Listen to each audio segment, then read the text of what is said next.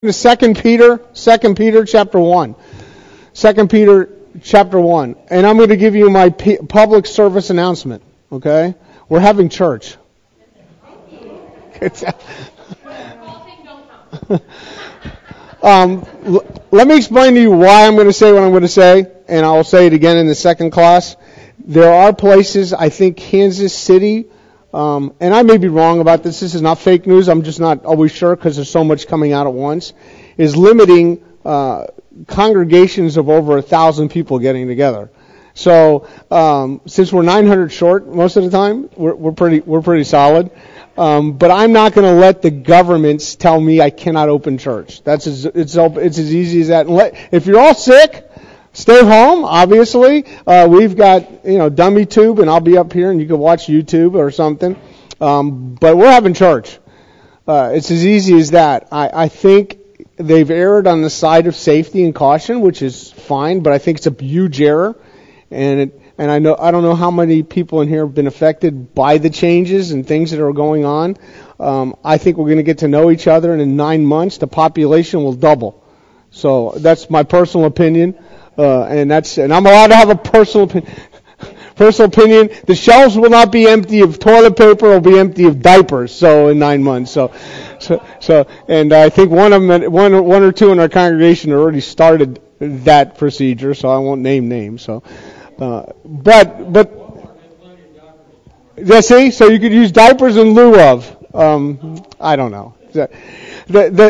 And I'm going to again, my opinion. And that's why I've got to do what I've got to do, because I think it's important for us to come together and congregate. God will take care of it.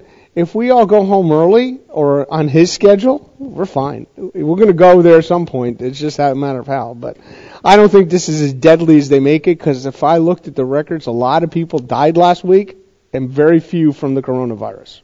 But a lot of people did die. So with that being said, that's as far as that public service, and I'm not downplaying anything. Wash your hands, don't sneeze on people, kind of thing, but don't do that ever anyway. So let's pray. We're going to be in 2 Peter chapter 1. Let's pray. Father, we thank you for this morning. Again, I ask there are people within our congregation that are sick and dealing with other things other than this virus. And Father, just be with them, strengthen them, bring them back to us. I know that this time of the year, with the up and down swings of weather and the coming on of spring, there's allergies, there's all sorts of things going on. And Father, just be with them. Be with those that have been hurt by this shutdown of different things that have been alienated or lost the ability to do various things. Father, we just want your hand to be upon them. Help them find this time to search you out, to find out about you, to spend time in the Word, to spend time in the things that are necessary, such as family and things like that. Father, again, we're blessed that we can have the comfort of this building to come into, as today's weather is a little iffy and sketchy with rain. Father, just again, I thank you for the blessings you bestow upon us. In Jesus' name, amen. We've been studying the will of man for I don't know how many. I think this is the 16th lesson. This is probably, more than likely, very hopefully, the last lesson. And next week in this class, we're going to start an overview of the whole Bible. It will take some time, but I think it's needed, because here's what happens. I don't know if all of you know this, but in the other rooms here, our children are taking 3 years to go through the whole Bible. So if they're in the little class, they go through, in their age group, they go through the Bible in 3 years. In the next class, 3 years. And I don't think we as adults have ever really done that. So we're going to take the first hour every Sunday and go through. I'm going to give you an overview of the overview, prayerfully next week. And then each week, we'll at least go through one book of the Bible. I'll try. There may be sometimes we'll go through 2 books, and sometimes take 2 weeks to go through other books. So my goal is to go through all the books of the Bible and give you a little a flyover kind of picture of what's going on in that book. And so if you decide to read Ephesians, you'll know what's going on and why you're reading Ephesians. If you decide to read 2 Chronicles, you'll know what's going on in that book. Kind of get the idea what we're going to be doing. So this morning we're going to be we're still talking about self-control. and I believe one of the best or passages that contain the word self-control is in 2 Peter, chapter 1, verse 6. It says, in your knowledge, self-control, and in your self-control, perseverance, and in your perseverance, godliness. But if you know anything about Bible study, we just went right into the middle of a section and just dropped in, here's the word self-control. What does it even mean? Now, this is the same word we've been dealing with, and here's what we're going to look at this morning. We're going to spend time just in 2 Peter chapter 1. We're going to do a word study and an understanding of what's going on. But remember, 2 Peter is a letter giving old information again. In other words, 2 Peter is a book of remember this. So we're going to look at 2 Peter in that light of that, and in light of all of that, self-control is a product of God's knowledge program. So it's kind of interesting if you write down, what's God's knowledge program? So many of you the best way to understand that is when you became a believer, nobody inserted you into the pastorhood. You had to spend time learning and growing and understand certain concepts. There are certain words that were probably foreign to you. Some of you may have grown up in the church and said, I've never not heard these words. So that's another paradigm. But most of us, when we came to the Lord, had to understand certain things that Scripture had and certain words and certain and grow in that understanding. So that's God's knowledge program. Basically, what we're going to look at is this theme is what food is to the body. What food is to the body, the Word of God is to the inner man. Just think about that for a minute. How many of you have not gone with food for the last week? So we've all eaten, right? Why do we eat? Now, some of you will obviously say to me, I was hungry, or the refrigerator was there, or, but we don't eat for that. We eat because our body requires nourishment to grow and to survive. So we eat for survival. How many of us, and we take in that food for nourishment, how many of us have done that same program, an idea, and nourished the inner man? Now, I'm going to say something that's like this is preaching to the choir, so hang on with me.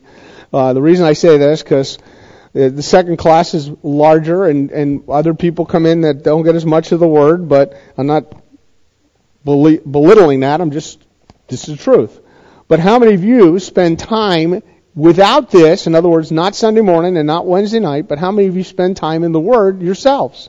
Now, I've been contacted by various families in here that are spending time with their kids in the Word. Phenomenal. Okay? And some of you, and I know the pattern of some of you, you read through the Bible every year. That's good. Okay? That's excellent. But think of the nourishment you take in your body. You plan your meals. Some of you say these are certain things I want to avoid for health concerns. These are certain things I like, and I'll eat like once a month or something. Some of you like a big steak, but that's not good for us older folks. We can only have a big steak whenever. Every other day for me, I'd love to, but I don't. Chicken and fish seem to be my survival mode right now, okay? But everybody's differs in that, but we take in food for nourishment that we need, and we require to, guess what? Do it again in a few hours. Unless you have Chinese food, and in Chinese food you need it another 15 minutes. So, I don't know. See, none of this is contagious. Don't worry about it. There's tissues in every row. I can see everybody going, I'm leaving. But here's the interesting. If we did it this way, think about this. What if you were to match your food intake with your Bible intake? And I would say most people would what? Starve to death probably, right?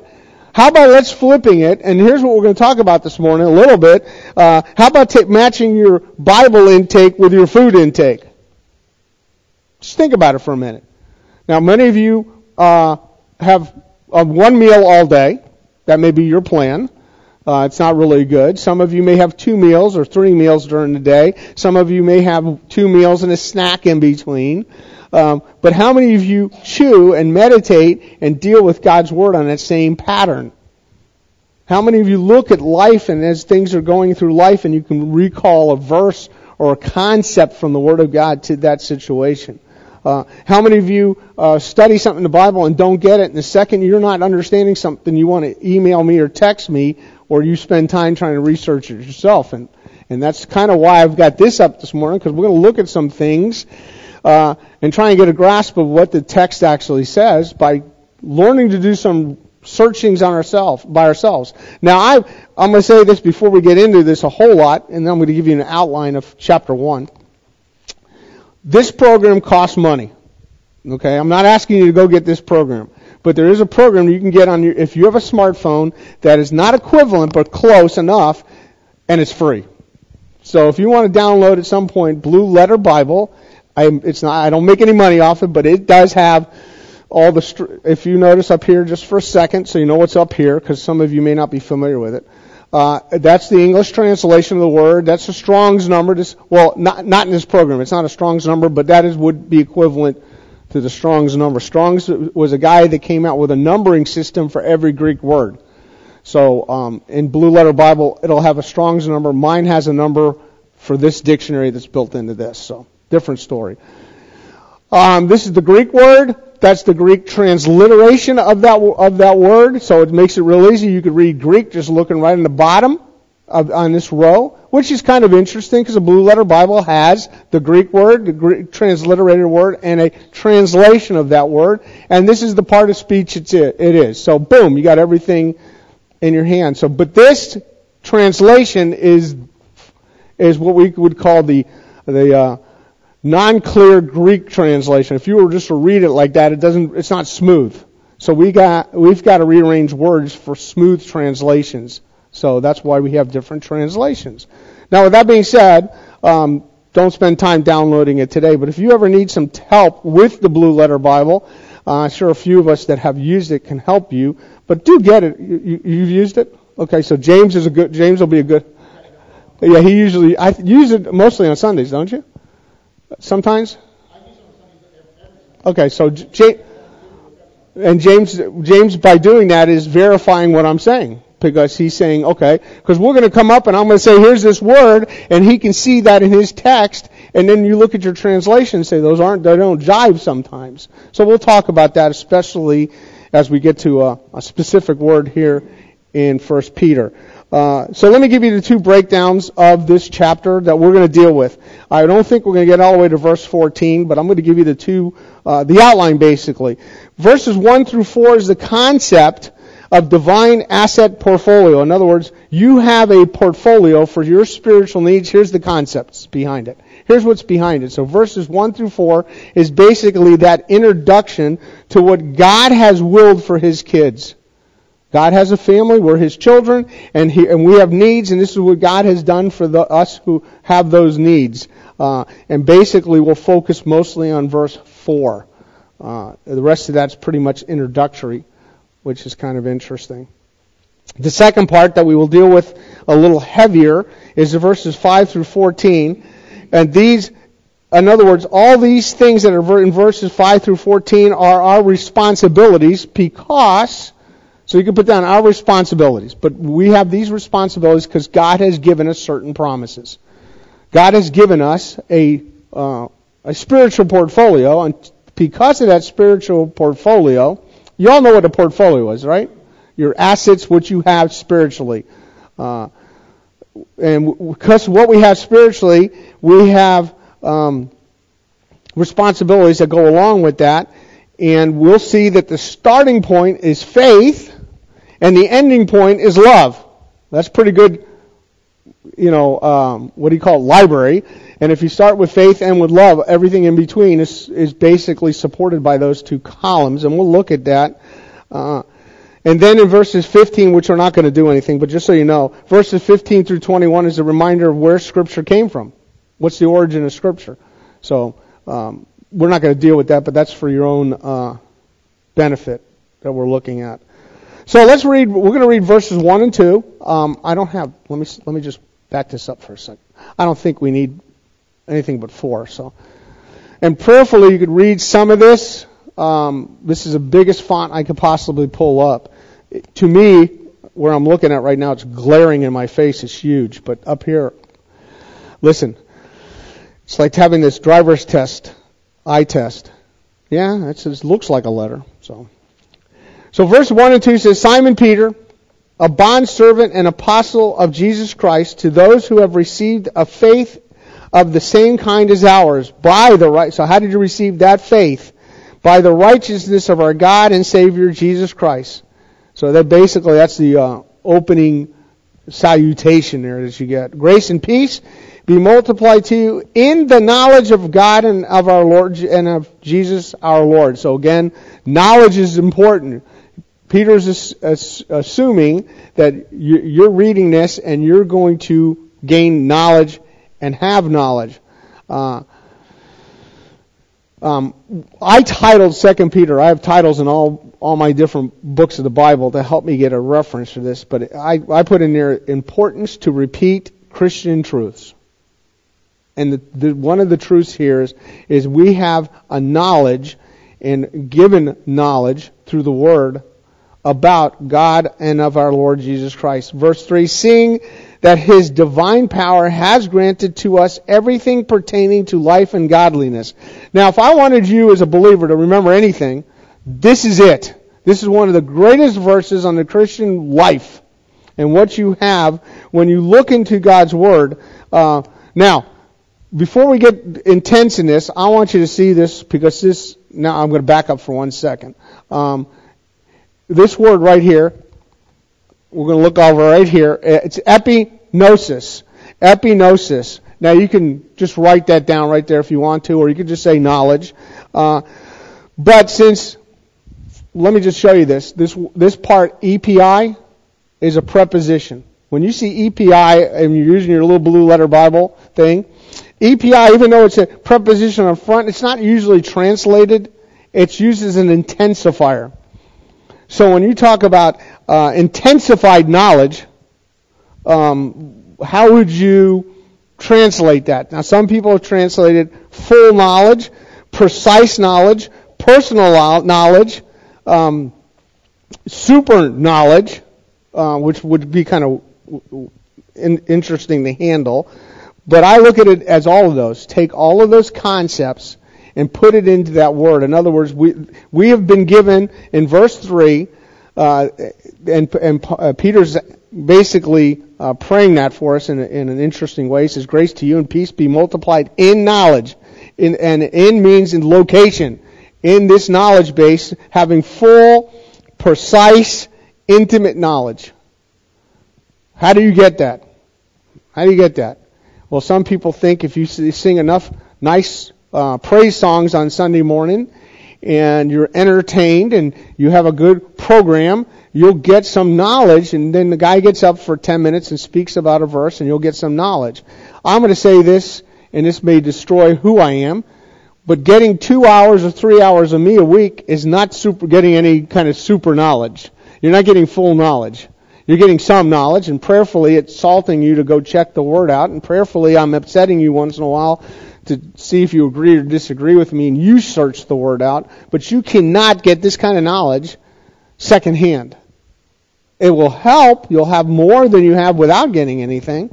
And understand this. This is the basis for our assets that are in verses 3 and 4. So let's look at 3 and 4. And one of the things I began to say is it's a fascinating thing that he says, seeing that His divine power, God's omnipotence, that's what that means. Seeing that His divine power has granted, and this phrase, has granted, or has given, it says here, we'll deal with that. It's used twice in 2 verses. So we'll see that. So if you want to circle it in your Bible text, it says, has granted in verse 3, and verse 4 says, for by these He has granted. So it's used twice, right there, and it's within a few words, and it's important to see that. So when we talk about these assets that we have, that He's been granted everything for us in life and godliness, what are our assets? These assets or spiritual portfolio are available to every believer. In what amount? All in the same amount. It just depends on, for instance, let's kind of do this. Pretend like the building is the Word of God. And to get that Word of God, you've got to plug into an outlet.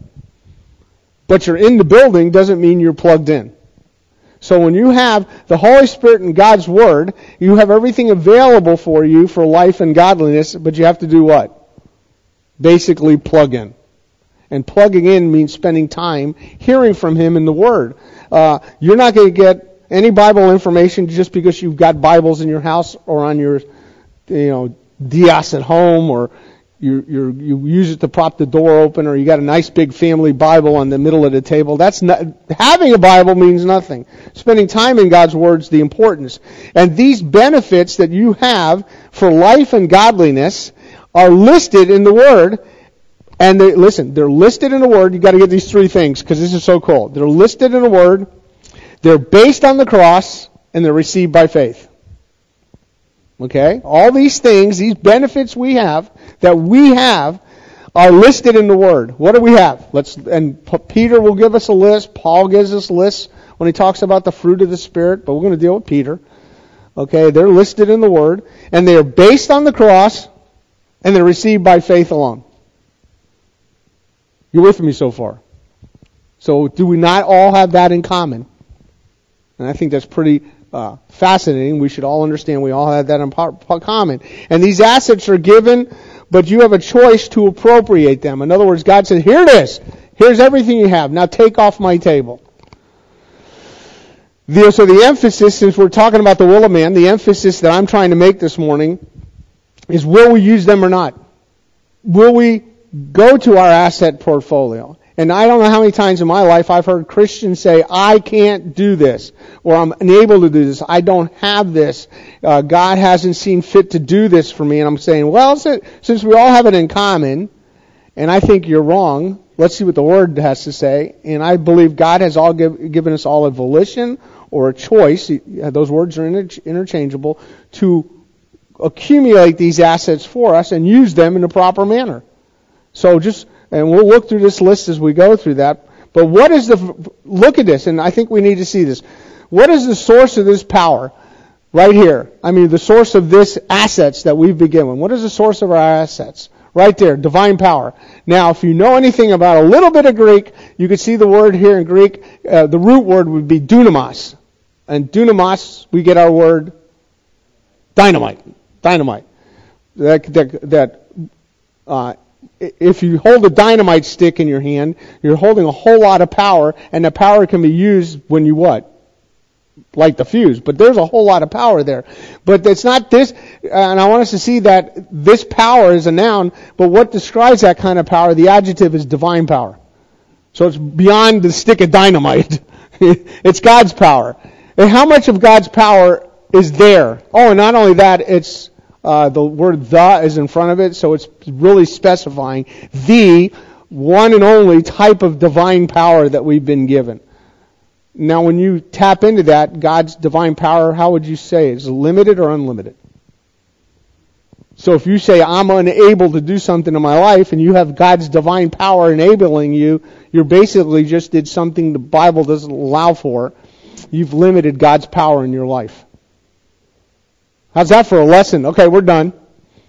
See, if we don't understand what God's given us, and that God says use this, and it's based on God's power, that's the very source of it, and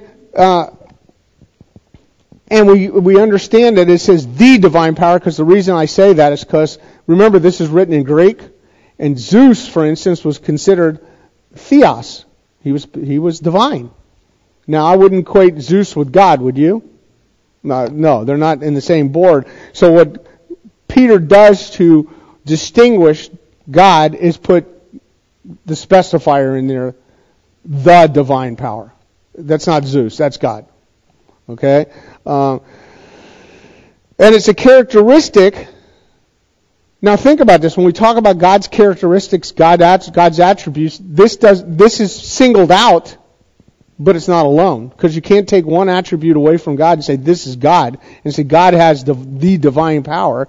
But it is telling you that this divine, omnipotent power, that dunamos, let's do it this way. God's power is inherent to Him, right? God doesn't have to stir up more power. God doesn't have to find a workout program so he can be more powerful. God innately is omnipotent and all-powerful. Kind of get what I'm saying? So let's put that in that package and understand that when we take and understand that God's infinite, absolute omnipotence is available to us, and God never changes, so that power never decreases or increases, and that's available to us, and that source is basically, let's put it this way, the source instead of the divine power, let's put it down like this, God's absolute, infinite, inherent power that's also incomprehensible, that can fully never be understood, but is available to us at all times. Kind of get how marvelous that is? Now remember, this is Peter the fisherman that's writing this. And if you ever read 1 Peter, you say, that's a fisherman? So Peter has some interesting insights that he develops and how he phrases this, knowing that the Holy Spirit is working within him to do these things. And what's the nature of these assets? So we see the source is divine power. He has given us, so I'm going to just move this up just a little bit so we can see this. Now this, and let's just back up for a second. Seeing that his divine power, that's the source, has granted to us everything pertaining to life and godliness. And you can see in the Greek word order, life and godliness comes before having given, because again, we're dealing with Greek word order. But what I want to point out is this word having given is a bestowment. He's bestowed upon us. And it's only used 3 times in the Greek, but I want you to see this. If you can pull this out, you can see the root word is, well, let's just do this. Let's make it easy. I'm going to show you this through this. So this is the root word right here. I don't know if you can see it. Doreomai, and means to give, present, or bestow. So we could say this is a bestowment upon us. And those are the 3 times it's used. And notice it's used in 2 Peter 1:3 and 1:4. So we have 2 uses of it in the same place. And we're going to say, why is he doing that? What's the necessity of telling us that? And that's not going to help us right there. So I want to just go back up here. So when we talk about that idea, we got to understand that what is the bestowment upon us? He says, seeing that his divine power has bestowed upon us, what? What is the bestowment? God's grace. That's the major bestowment, because we see it, the verse before it. Grace and peace be multiplied to you. Which is fascinating, because if you would say, God gave me something, this is not the right word for gave. Dynamai is the word for gave. This is not the same word. And it's interesting because when we look at the understanding of doreo, the root of this, here's the root, doreo. The root of that word, it's a strong word for open hand generosity. God is giving abundantly to us. He's all powerful. He's basically giving us everything that we need as a bestowment, which is not needed to ask for. Peter's not saying pray for this. This is what's given to you. This is what you have at your bestowment at any moment. You have, think about this for a minute. As a believer, this is what you have.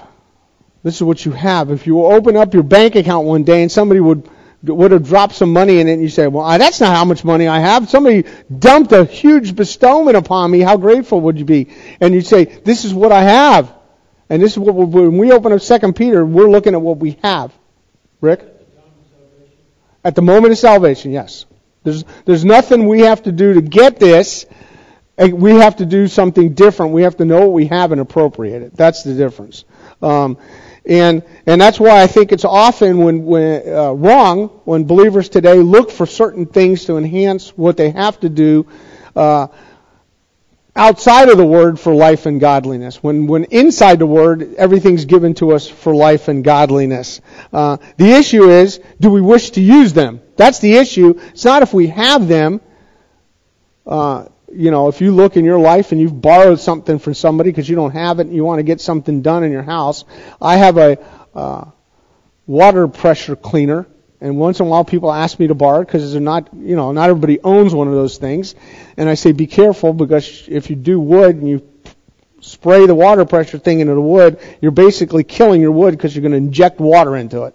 So you got to be careful how you pressure clean. But concrete, knock the socks off concrete. I don't care.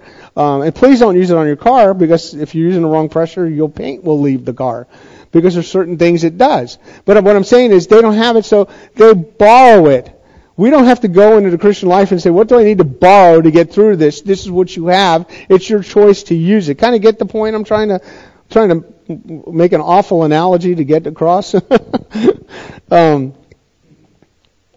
So this again is an appeal that's to our volition, because he says, let's go back here, having given. And since it's in the perfect tense, there's not a time you don't have it. You'll have it. It's been given to you. So if you were to write down, spend some time one day in your finances and say, here's what's in my savings, here's what's in my checking, here's what's in my CD, here's what's in this, and you could write zeros if you want. We're all good at that. But then go to the other side of the page and write down your spiritual portfolio of assets. We're going to go through those, and these are what you have, which are so much better anyway. That way you can get through the coronavirus and smile. That way you can go through Ebola and smile. SARS, smile. Swine flu, smile. Whatever else comes up next. The stock market going to zero or whatever happens, you'll all be fine. Because we don't live for the here and now and here. These things, these circumstances of life should never affect us, because we have a divine portfolio that's good for life and godliness. You know what the root of godliness is? Worship. So as people, as believers, we have every right to worship God through what? Our life. What we're doing in life. And notice what it says here as we go through this. What is the scope of our assets? So it's granted us everything. See that word everything? Let's see if I can. It's so big here. It's this word up here. And see where it's placed in the sentence? It's at the start of the sentence. We have it, like fifth in the sentence. It's not given a super emphasis because it's only an adjective, but notice it says, as the all things. What are you lacking in the Christian life? And it says, we have what? All things given to us. All things have been bestowed upon us. Everything. So we can't say, okay, I lack this in my spiritual life. I lack this as a believer. I'm lacking in this. What we need to do, ready for this? This is called Guilt 101. We need to be satisfied with what God has provided already. And without knowledge of what He's provided, there can't be any satisfaction.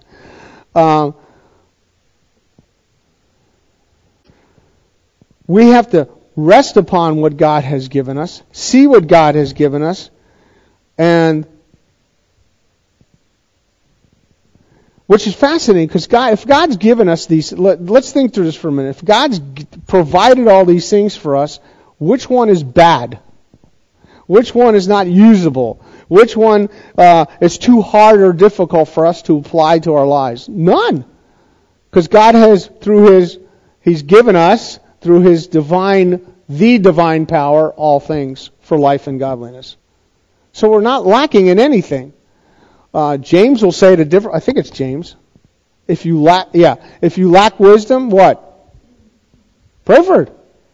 Because why? It's available. But how does that wisdom come? With living life. Now, what is the use of these assets? What are the use of these assets? And we can see that. Let me pull it up just a little bit. It's for, and this is why Greek is hard sometimes. It's really easy, but it's hard because we don't use words. We erase words from English because it doesn't make sense. If you notice in your English translation, it says, "He gave us everything pertaining to life and godliness," and it leaves out the word "the" there, and it's specifying these things are for the life and the godliness. And "to" means facing that direction. We're to face in life. We're to face life and godliness through true knowledge. That's how we're going to do these things. Let's just look at this for a minute. The word life, there's different words for life. Most of you are alive this morning. I see that. You're functional. You're having coffee. Some of your eyes are still open. We're doing good. So that's bio life, but where we get biology from, bio, right? You're all living. You're all functional. When bio stops, you go to eternity, right? But this is Zoe, Z-O-E. It's in its form here as an accusative, but it's Z-O-E. Z-O-E is the root to that, and Z-O-E basically fully life, the fullest sense of life, living life as if you're in eternal life now. Because what we've been given, what? As believers, we have what? Eternal life. When does that start? Rick asked a question a few minutes ago. When does that start? Does it start at salvation? And the answer is, eternal life starts at salvation. And I know this isn't the finality of it. This isn't the ultimate of it, because if this is it, we've been ripped off. Right? But there is a finality to it. But eternal life, we're going to, basically, how do you live out eternal life? How do you live this life living out eternal life? Paul likes to call life, Paul calls life like this the glory, living in the glory, that you're living in the fullness of life. You can look that up in Colossians 3:4 at another time. So we got life. We got eusebia. See, the root here is eusebia. Take off the N because also it's accusative. It makes it easy so you know. But that's the root, eusebia. And eusebia means you. EU, see the EU on the front? U means well. So or good. So when we have evangelium, we have what? The good news. Here we have good what? CBS to worship. So we have good or right worship. God is giving us everything. Listen, this is where we're at. God has given us everything to worship in the right manner, the proper manner. To be a proper Christian with the proper attitudes, the proper conduct. And we're going to look at Peter, what I believe Peter's talking about is faith in shoe leather. Look at chapter 3, verse 11. 2 Peter 3:11. Because he uses this word also here in verse 11. 2 Peter 3:11. Fascinating verse. Since all these things are to be destroyed in this way, what sort of people ought you to be in holy conduct and godliness? So as believers, how are we to be in holy conduct and godliness? How are we to walk straight and worship right? I think is the best way. And I think the best way to translate godliness is what is our godly conduct? What is our godly conduct? Does it bring glory to God? Is it our form of worship? Do you realize, I don't know how many churches say it. I haven't done a survey, but a lot of churches say, first, 9:30 is Sunday school, 10:30 will be what? Worship service. And what's the difference between both services? Well, they consider worship service usually what? Nope. Singing. Singing and loudly sometimes, but they consider it, we've added the time of singing. And I don't know if I can find that in Scripture. I'm not trying to belittle anybody, but I don't know if singing, praise songs or even hymns is worship. Which is fascinating because part of our worship is also giving, also praying, also just being the kind of people that God wants us to be in public, not in the building. That's all parts of worship. But I think the best way to say worship and understanding it in this idea of godliness, is when we take our faith and put shoe leather to it and go out with it. And how does it done? Well, Peter's going to tell us how to do that. So he's going to tell us how to use our assets. How do we dip into our spiritual portfolio? How do we dip into it and use it? Because a portfolio is no good if you just say, I have this, and I don't use this. But it's not a matter if you don't use it, you'll lose it. But why not use it if you have it? And I think that's important. It says in same verse, we're in verse 3, through the true knowledge of Him who called us by His own glory and excellence. Now, I know this is crazy, but this is called Greek 101, this... You know what's one of the most important things in the Greek language? A preposition. A preposition. So we have a preposition here. It's D here, but it's really dia in the right form. So if you're writing it down, dia, and dia basically means by means of or through.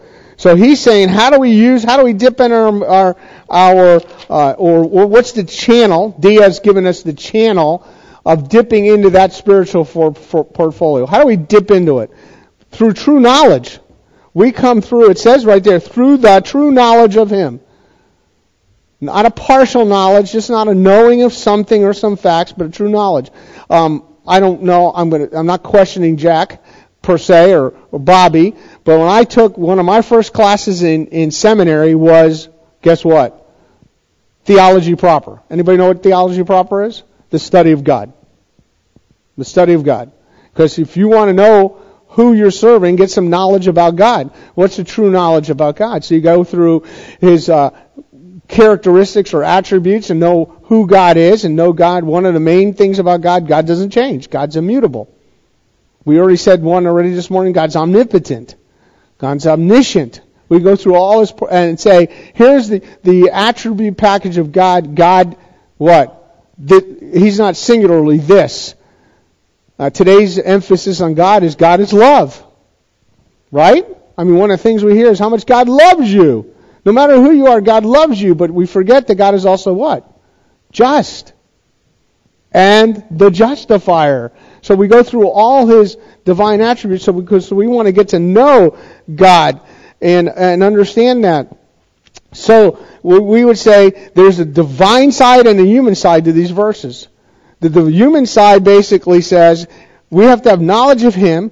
In verse 4, we'll look at He gave us some precious and magnificent promises, so we got to know what those are. So we have to have knowledge of Him.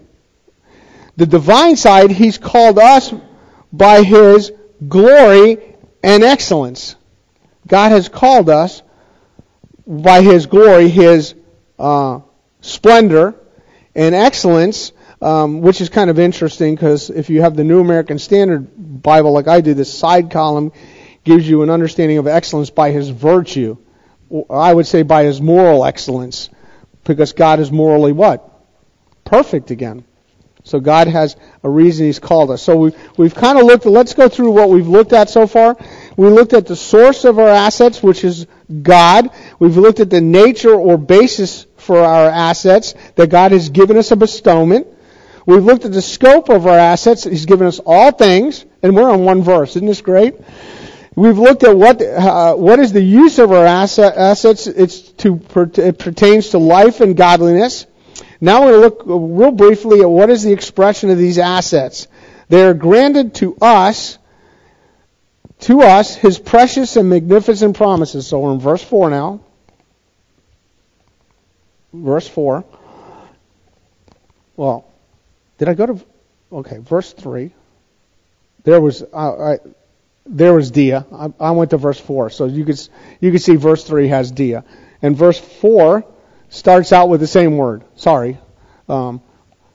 It's hard to see. It's so big on my screen. I'm used to looking at normal vision for people. So when we look at these things, the key here would be knowing Him is accomplished by knowing His promises.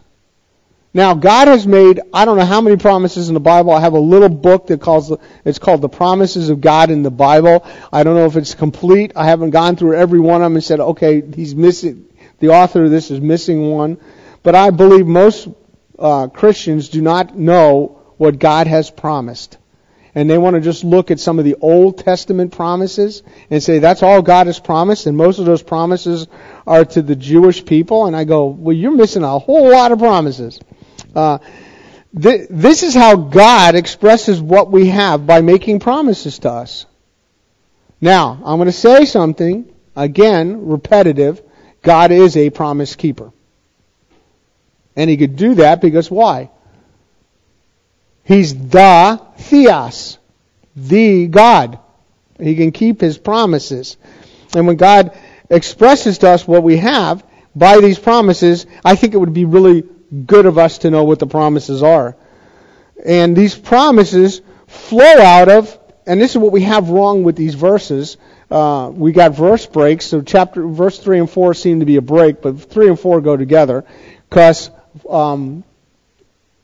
doesn't show it here, but as we're combining these two verses and looking at these two verses, we've got to go back and say, God has given us promises by what means? Based on His glorious character. He's what? The end of verse 3 says, by His own glory and excellence, and verse 4 should pick up, He has granted to us His promises. So verse 3 would basically say, out of God's glorious and good disposition, He gave us promises from 3 to 4. That's a better way to translate that. So out of God's glorious, good disposition, He gave us promises. So God's given us promises. Can you name any of them? And we're going to look at what these promises mean. And how good is God's promise? How good is the promiser? Now, I know many of you have really good intentions. But a lot of you over the last couple of years have promised things. And how many of you failed to meet every one of your promises? Okay, those of you that didn't raise your hand are all lying. Okay, we do. We make promises, and sometimes flippantly we make promises, and we can't do that well. And we'll say things like, well, I'll try to keep my promises. Then why make a promise? We talked about that. Just say, I'd like to do this. And sometimes you can, and sometimes you can't. Now remember, the promise given is no better than the promiser giving it. Does that make sense to anybody? Because all of us have different levels of making a promise to somebody. And the worst thing to do is promise something to a little kid and not come through, because they remember. Kids have great memory, especially if you say something, hey, by the end of the day, if it's a really good day and we have a few moments, we're going to go get ice cream. And if you forget, that kid will be sharp enough to say, hey, it's the end of the day, you're heading home. Where's our ice cream? Because they're going to do ice cream for ice cream, okay? And you've promised it, and you're a horrible human being because you didn't come through, and they will inevitably for the next 20 minutes don't like you, okay? But God is a promiser, and as we look at the ability to make promises, first of all, it can change our mind. Most people are allowed to change their mind. Most people are allowed to once in a while say something that they don't really mean, and we can call it a little white lie or whatever. I really meant saying you can have ice cream, so you'll shut up for 5 minutes in the car. And that worked. You were quiet. Now you're going to get the ice cream, but I'm not going to really give it because I never was thinking about doing it in the first place. How about controlling of circumstances? Can you control all these circumstances in your environment to make sure that promise comes through? That's hard.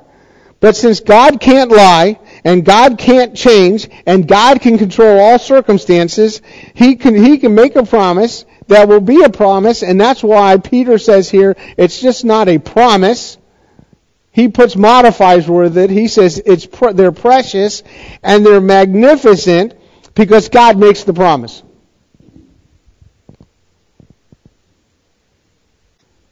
And why does He make the promise? In order that we might be partakers of the divine nature. God has given us a ability to partake in His nature. That's why His promises are given to us. And in a legal sense, the next sentence says, having escaped the corruption that is in the world by lust. So God has given us this so we can escape the world's corruption due to man's lust that is not corrected by God's word. We are escapees because of God's promise. Now that's a lot of doctrine we've dealt with this morning, haven't even got into the portfolio. So I guess we will do one more week in this and then deal with the next classes starting on the overview one more week, because I want to go through our portfolio, because once you go through this, you'll really be astounded about what we have. So stay tuned for next week about what this portfolio involves that is given to us based upon God's what? Promises. His great and magnificent and precious promises. Right? Let's pray. Father, we thank you for this time as we've looked into 2 Peter and had a glimpse into what you've given to us as believers that we fail to often tap into. Father, we thank you for this wonderful abundance you've given us to live out life and godliness in today's environment, tomorrow's environment, whatever the future holds. Father, again, we thank you for who you are. In Jesus' name, amen.